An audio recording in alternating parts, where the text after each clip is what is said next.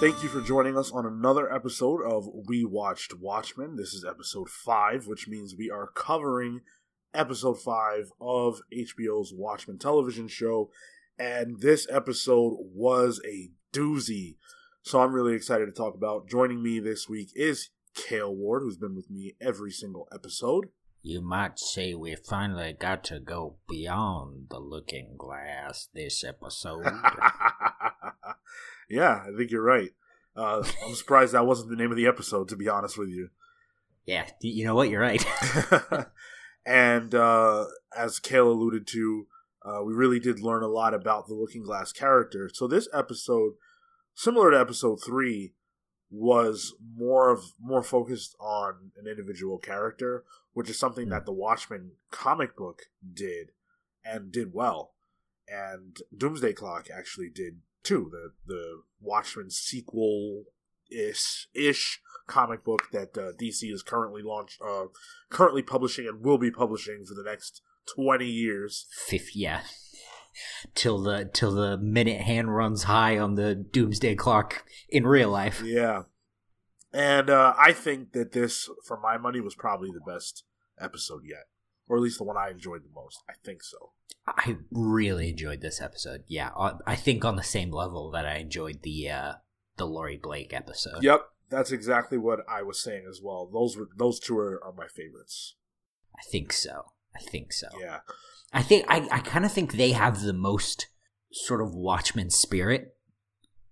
I think there's something in the fact that the show's sort of vehicle is Angela Abar makes her a little bit less interesting, and it sort of takes away from not less interesting, but it sort of takes away from the Watchmen of it all. Yeah. Well, there's not really much mystery to her because we've spent a lot of time with her and she's humanized. She has a family that we see regularly, and she's our POV character, so everything that she goes through, we're with her for. Whereas Looking Glass has probably been, of the, I guess, heroic characters that are left, he's probably the one with the most mystery attached to him up until this episode. I think the only other argument you can make is for Cal, if you consider him. But so we see something that really I didn't expect to see going into this show, but as soon as the stage was set, I knew what it was. What it was. You mean, I know exactly what you're talking about. You mean the Hooded Justice dollar bill sex scene? No, not what I meant. That's not what you meant? No, that was. I gotta say, I didn't see that coming. Me neither. But I wasn't even thinking about it, and then I got surprised. Hey, you know what? Dollar bill didn't see him coming either. Oh, wait. Sure felt him though. Anyway, what I'm referring to is we actually see that what's his name? Jesus. Looking Glass. My God, sorry. No. We see that Looking Glass. Call him Mirror Guy. That's Mirror what. Guy, I know. If she can get away with it, we can.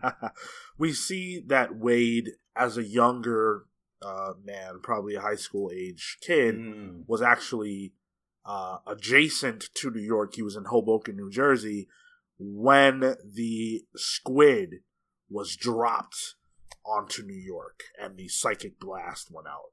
He was able to survive that event, but clearly it destroyed him and permanently traumatized him. That was pretty wild. Yeah. Like, there were several points in that in that cold open where I was like, okay, this will pay off later. And then it just kind of kept going until the thing happens. Yeah. And it's just like, oh, okay, I get where the mirror thing came from then. Right, exactly. And this was something that, we've seen it in the book, and it has an impact, right, in the Watchmen comic. But for me, seeing it live, seeing the fire, seeing the burning, seeing the dead bodies, having a character who we relate to have this very visceral reaction to everyone around him being dead, that hit me harder than the comic book did, for sure. Definitely. And seeing it. Yeah. There's something about it when it happens in Watchmen, the comic, that it sort of takes place off screen, and we sort of see the aftermath.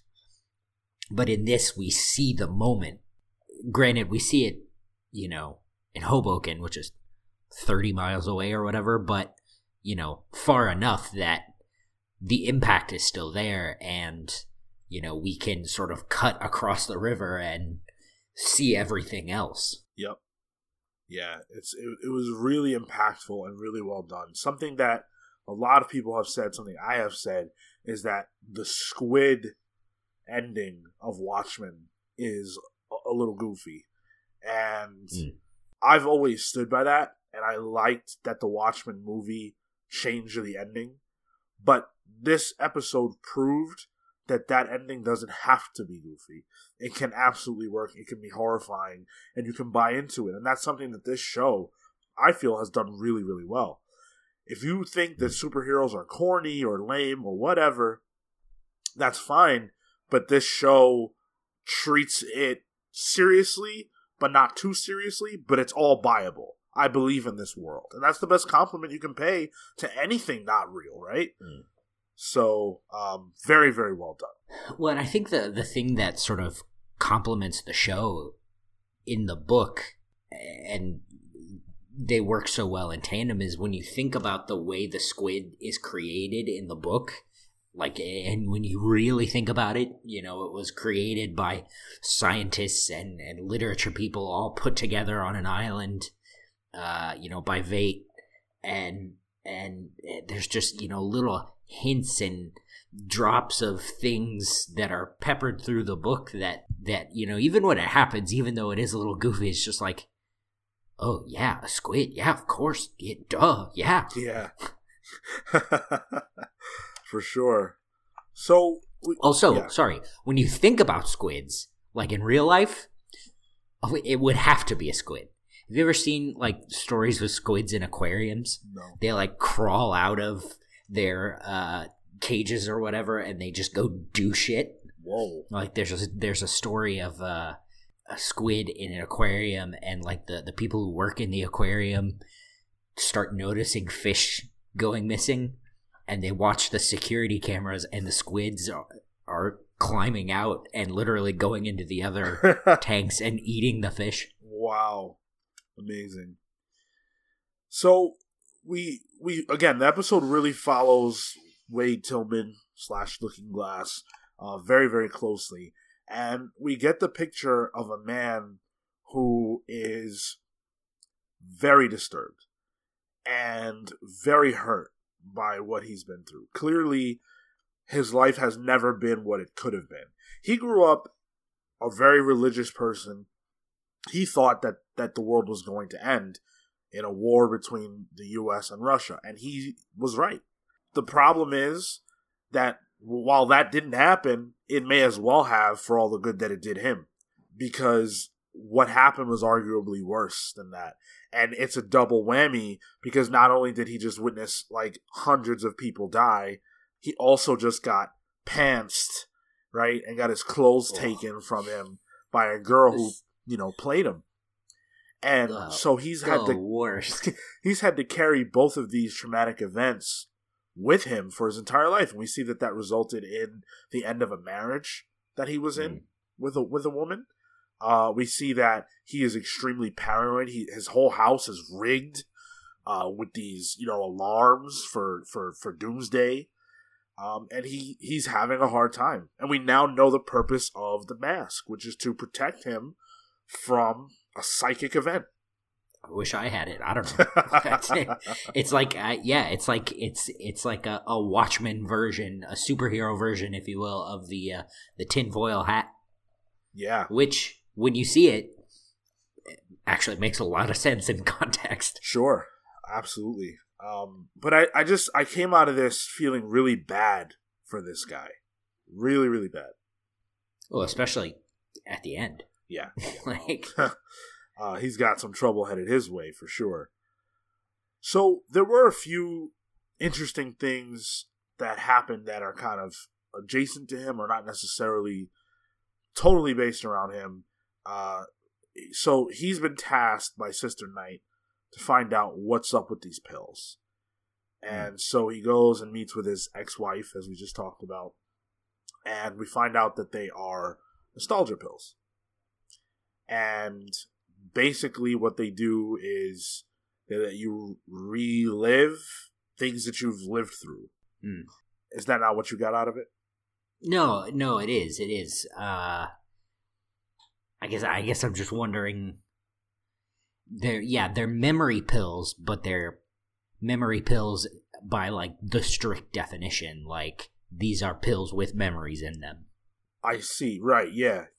And you can only experience the memories of the person who the pills were made for. They're very specific. And so if an individual were to take someone else's pills, they would experience that person's memories, which we see at the very end of the episode. Angela had swallowed all those pills, and we know that next episode is going to be based around her experiencing her grandfather's memories, which looks like it's going to be absolutely crazy. Yeah. My question is, how in the world did they even get this thing? Like, where did this come from? What do you mean? These pills. I mean, that's a crazy concept. Oh, yeah. Yeah. I mean, you got to think that's probably...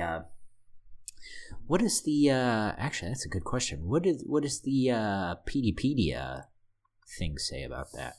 Well, we know that they were created in 2007. Yeah. So I don't know that has any... Go ahead. Yeah, by True. Okay. Yeah, that would have been my guess is by True, because True seems like a company that's very technologically ahead in terms of where the Watchmen world is. And this episode clued us in even more to how different this world is technologically from ours, because not only do we see these pills, but we also see the cloning of the pets. That was wild. That was very wild. She put that thing in that dishwasher, and I went, "Oh no!" I didn't like that at all. No. But I don't know if you caught this. It was kind of a quick moment, but the receptionists were clones of each other too. Mm-hmm. I saw a couple of employees or who seemed to be people in that scene, who seemed to be very similar, twins, you could say. Right. So that makes me wonder if that's something we should be paying attention to, if there isn't some kind of clone thing going on somewhere. Well, I mean, we only have to look as far as Adrian, wherever he is. Aha. Well, actually, I think that's not the only character. I think Lady True, we talked about her a lot last week because that's when we were really introduced to her. But I think, one of the things we speculated about was that her daughter was actually a clone of her. And that she herself may be a clone of a prior Lady True. Now, furthering this theory, for me anyways, was a very small moment in this episode where Looking Glass is leading this, therapy session or, this meeting for people who are suffering from the events. What they call it, 11/2? Yeah. Yeah, they have their own 9/11. And one of the dudes who was speaking was talking about how he actually was not alive when this happened, but that his mother was present and that the trauma was so bad that it sort of carried over into him, generational trauma. I've been talking about generational trauma on this podcast for the last 4 episodes because I believe that it's an important factor. So here now we've had it said outright. And the first thought that I had was about the dream that Lady True's daughter had about a memory that she could not have. Yeah. So I connected those 2 dots together, and I don't know what they're supposed to mean, but I just feel like cloning plus the memory situation equals Lady True and her daughter are clones. That's where I'm at with it. Yeah. That's where I took it. No, that makes perfect sense. I'm into it. I went to Adrian and Mr. Phillips and Miss Crankshaw or whatever the fuck her name is, instead of Lady True. But yeah, no, based on what you said, that does back up what we said last episode for sure. Yeah, and I was a little bit disappointed that Lady True wasn't in this episode because I really like that character and I'm really intrigued by her. And knowing we only have 4 episodes to go, and the next one seems like it's going to be focused a lot on Sister Knight's, memory episode trip. Yeah. I don't want us to also lose sight of Lady True going forward. I imagine similar to the comic, if it's going to be anything like the comic, I would imagine she'll kind of show up the way Adrian did in like the last 2 issues of Watchmen. She'll be one of the main focuses or whatever. Yeah. Well, speaking of Adrian, we got a lot of information with him this episode. Yeah.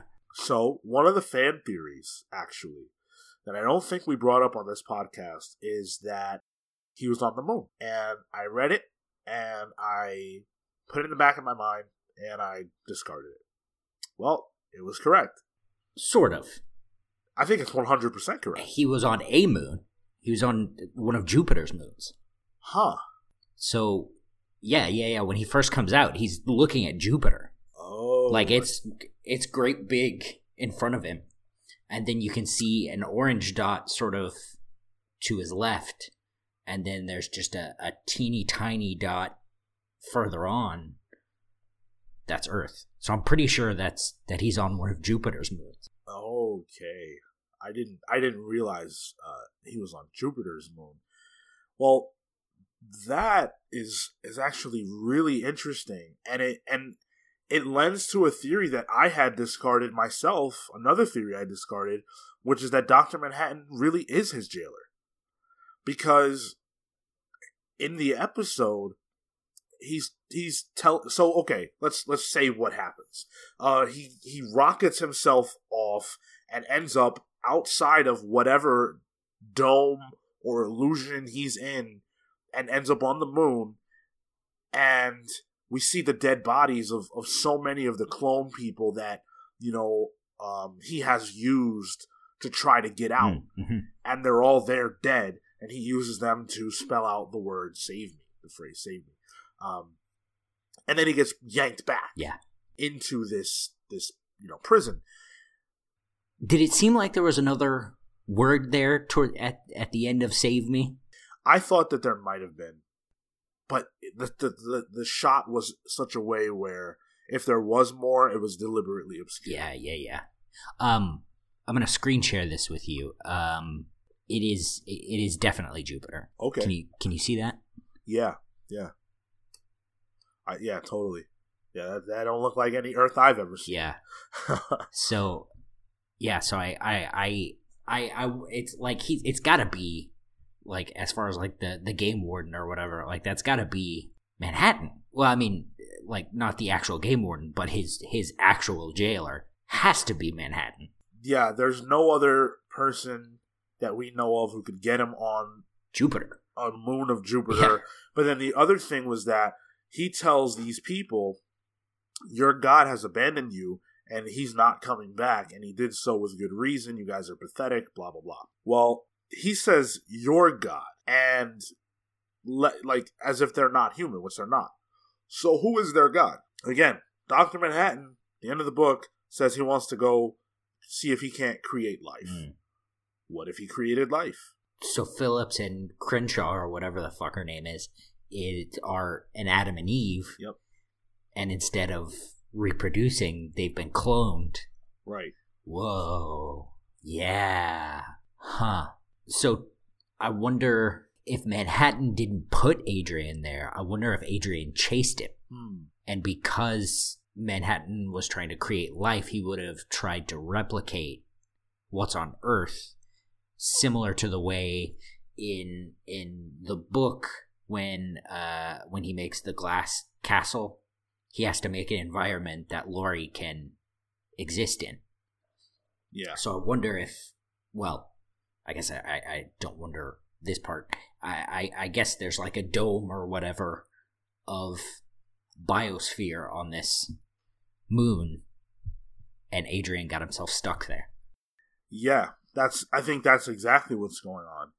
The piece of the puzzle that has me confused, though, is the element of the tomato that grew on the tree that should have been an apple but wasn't. Dr. Manhattan is from Earth. He knows what grows on trees. Yeah. Why would it be there? This admittedly probably looking too far into it, but I wonder what specific ecology, is that even the word? Biology? Would be needed to even just transfer, that idea. Well, I moved an atom here and now tomatoes grow on trees. Yeah. We're definitely going to need more information. The Adrian Veidt stuff has been a drip feed. This episode gave us so much just by showing us that he's on a moon. But there's still so much more that we need to know. But it's exciting, though. This is what I was asking for. I wanted more info, and we got it. So I'm happy with what they showcased. A lot of this episode was info dump in very good ways. Yes. And let's actually talk about the other major sequence / info dump, which was when Looking Glass meets this woman who went to his meeting, and they go out to a bar and they drink and things like that. And then she gets picked up by a friend who happens to be driving the same truck that was being driven in the first episode when the cop got killed, right? So he follows this truck to the compound that is of the 7th Cavalry, which of course was a total trap. And there, the first major revelation is that they have a teleportation device, I guess. A portal. Portal, yeah, device. is what they call it. Yeah, unbelievable. Well, I guess it just goes to show that, like, every faction here, every player in this game has something. Yeah. And it even seems like our good guys, quote unquote, are behind. That's what I was going to say to what you were saying, is that the only people who don't appear to have much is our good guys. And it's really, really interesting, because where does one acquire technology like that? Who's funding that? That's a major question. But the other thing that we learn is that the leader of the 7th Cavalry is the Senator, Keene. So I guess that also answers who's funding that. Right. I guess, yeah, probably, yeah. It's, I guess, it's one of these things. This moment in particular is one of the things I really, really like about this series, and the way it sort of pays things off. Uh-huh. Similar to Lost, it's like each episode gives you a question, and then it answers it later. Right. And it sort of depends on the gravity of the situation as to how it answers or when it answers. But don't you worry, it's going to answer. Yeah, and with Lost, I'm so glad you brought that up. I always want to talk about Lost. With Lost, one of the problems with that show as it got longer in tooth was that it was higher on questions and shorter on answers. But the first season, second season, really did a great job of exactly what you just described, especially in the character episodes. Yeah. And right here, we got, okay, well, how the hell did they get this portal? Who's funding that? Oh, it's Keene. Well, how does this relate to Judd? Oh, Judd was a part of it too. Question, answer. Wherever your mind would naturally go, the show's got an answer. And if it doesn't answer it in this episode, you better believe you're going to get that answer soon. Yep. So Keene, though, he doesn't appear to be, or at least he doesn't present himself as, some super racist white supremacist. he has an agenda. He seems to want peace between the two factions. And he wants Looking-Glass to help him take Angela off the playing field because she's too uncompromising. Very, very, very similar, by the way, to the Rorschach position at the end of Watchmen, where he was the one character who wasn't down to go along with this secret. He was uncompromising, and that's why he had to die. Well, same situation with Angela. Of course, she would not go for this, and she's the troublemaker. And you better believe that Keene put Laurie in the position that she is in, unknowingly so on her part, to keep Sister Night in check. I think the other really interesting, I don't know if wrinkle's the right word. The other interesting piece of conversation there is the race factor. Yeah. Speak of it. All the people you listed other than Sister Night are white people trying to keep a black woman specifically in check. And you know, when you when you said that Senator Keene wasn't an outright white supremacist, well, that's not great. He doesn't present himself that right. way. To me, he is. Yeah. Because you couldn't sit idly by, especially with these goons, right. who we know what they're about. So, but he doesn't want to kill Looking-Glass, or at least that's what he says, right? He wants him to join the fold. He wants his help. He wants Looking-Glass to set Angela up to give information to Laurie so that Laurie can do her job. And then he has Looking-Glass watch a video. For those of us who have been watching, or for those of us who have read Watchmen, this video provided us with very, very little new information. But if you have never read Watchmen, this episode was even more monumental for you, because it tells you what it is that Ozzy did. How the squid ended up on Earth.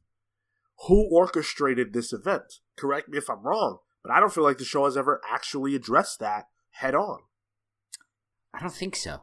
No, I don't think so. I think it's the show itself hasn't. I think maybe one of the PDpedia articles or pieces of content has maybe hinted at it, but I don't think the show has. I love that. I love that the show uses that as a mystery, an extra mystery for those of us in the audience who have not read Watchmen. It doesn't presume that you know this. It actually uses it to the show's advantage. Yeah. Man. And boy, do I wish I could be one of those people. Yeah. Just to have that shoe drop. Can you imagine? My girlfriend and I were sitting there, jaws dropped, for two different reasons.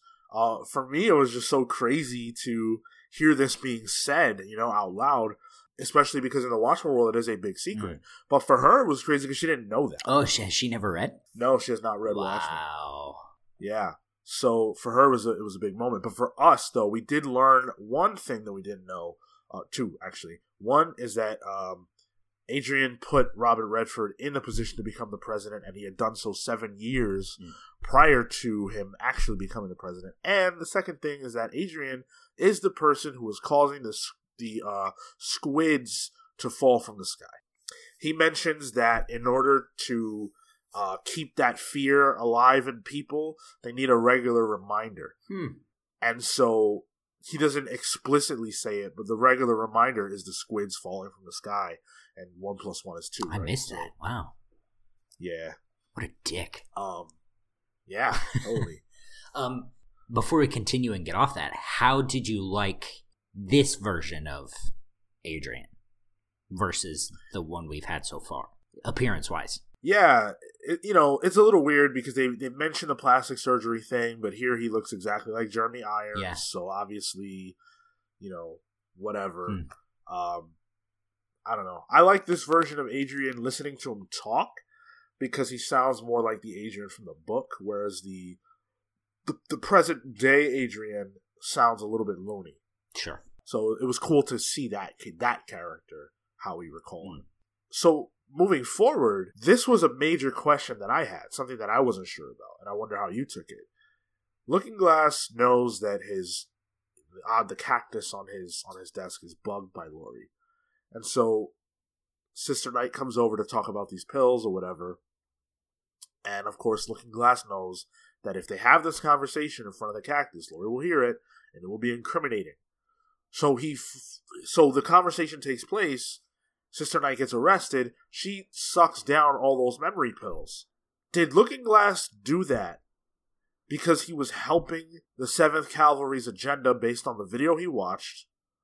Or did he do that because he knew that if he didn't do it, that Sister Night would end up dead? Was it to protect her, or was it to help the 7th Cavalry?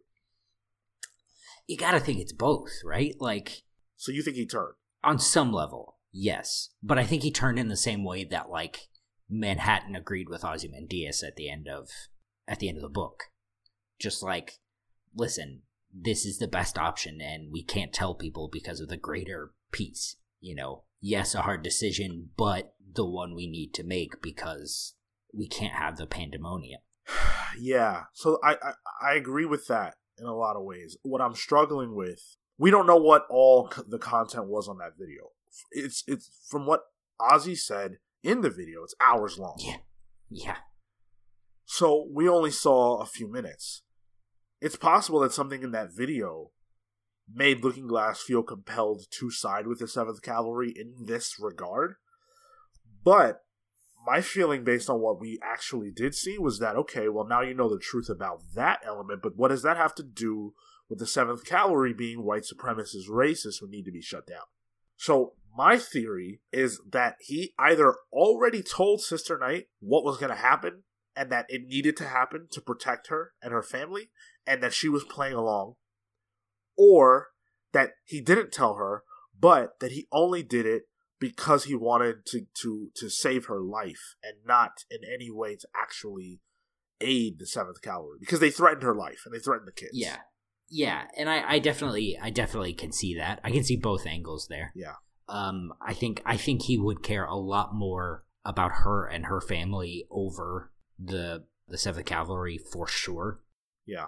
So yeah, I can definitely see that. I guess his motives, you know, the only thing we can do is it depends on what happens next, you know? Yeah, absolutely. And you know, it's a little bit frustrating that it seems like the next episode is going to pivot, but we did have a huge a huge cliffhanger here where we see that for all that he did, the 7th Cavalry has come for him. You know, Looking Glass does go into his home, and here they are with their guns out. This is not, hey, great job. This is, hey, you're dead. Yep. So, what? Either he was being lied to, or he. Honestly, I don't know. I don't know. I don't know what to make of it. Yeah, I mean, it depends. You know, as I just said, it depends on what's going to happen. Like, yeah, you know, that's a frustrating thing to sit with. You know, it's a cliffhanger. Yeah, but either way, I really, really loved this episode. I love the feeding of information. And this episode made me feel like, okay, I don't have to worry about, are we going to get this answer? You know, are we going to learn this information? How long is it going to take? You know, we're going to get it when we should. And the pacing of this series has been really, really strong all throughout. And that's not easy to do. It's only 9 episodes, which sounds like it's short. But when you watch this series, and I think it will play well when it's all done, but you don't feel exhausted by it in the sense of like, oh God, another episode with no information, like Lost. Yeah. You know, it's tense, and they're making every possible use out of every single second of television time. Well, and what I love about what they're doing is they're, you know, when just as it seems like you're comfortable in the world or whatever, it sort of turns and takes a look and gives you information from another character's point of view. Right. And that's wildly fascinating for me. That's something I really that really stuck with me for this episode. Yeah, absolutely. This for me personally, this season, this show is in a lot of ways a masterclass in storytelling. Yeah. I know a lot of people are not fans of the show for their own reasons, but for me personally, I'm getting a lot out of it. Not only from an entertainment perspective, but from a learning perspective. I would love to get my hands on this script book. That would be seriously rad. Well, this may interest you then. There is a podcast. There is a Watchmen podcast. It's official, actually. It's the official Watchmen podcast. And they've had Damon on it to talk about the series and how, the process and things like that. So you may want to check that out. Is it out? I thought that wasn't coming out until the end. No, it started. Oh, that's... I don't know if I want to do that now or when it is over. Fair enough. I haven't listened to it, but my girlfriend did, and she said that she didn't learn anything spoilery. So, up to you. Another note for people out there is that the first volume of the score is actually out. If you want to give that a listen, It's been out for the last 2 episodes. I forgot to mention it last week, but it is out. I've been loving it, so you're gonna want to check that out because it's so good, so good. I think there are gonna be 3. I think is what I read. There are gonna be 3. Yeah. Yep. Trent Reznor, Atticus Ross, tag team. But yeah, do you have any last thoughts about the episode here before we wrap up? Not this time. No, I think with the PDPD information wasn't too meaty. Wasn't too meaty this episode. So the only thing we might keep that nostalgia pamphlet on hand next episode when we talk about it. Yeah. There may be things to learn based on what we see in the next episode from that. We definitely recommend checking out PDpedia anyways, because there is generally something to learn from there. It's it's nothing major, but it's just stuff that will help you along as you're watching these episodes. It's fun. So yeah, that's gonna do it for us here on this episode. Hopefully you guys enjoyed the conversation. If you want to write to us to talk about your thoughts on Watchmen, what your theories are, anything like that, you can hit us up at thecomicspals@gmail.com. And if you need us on any other platform or whatever, you can just Google us and we'll certainly come up. Normally, The Comics Pals is a weekly podcast. We drop every Monday. We talk about comic book news. We talk about movies, television shows, all that jazz. Whatever's happening in comics, we cover it. So you can find us every single Monday at The Comics Pals all over the place. Give us a listen. And thank you again for listening to We Watched Watchmen. Until next week, take care, guys. Y'all make sure and have a good week now, you hear?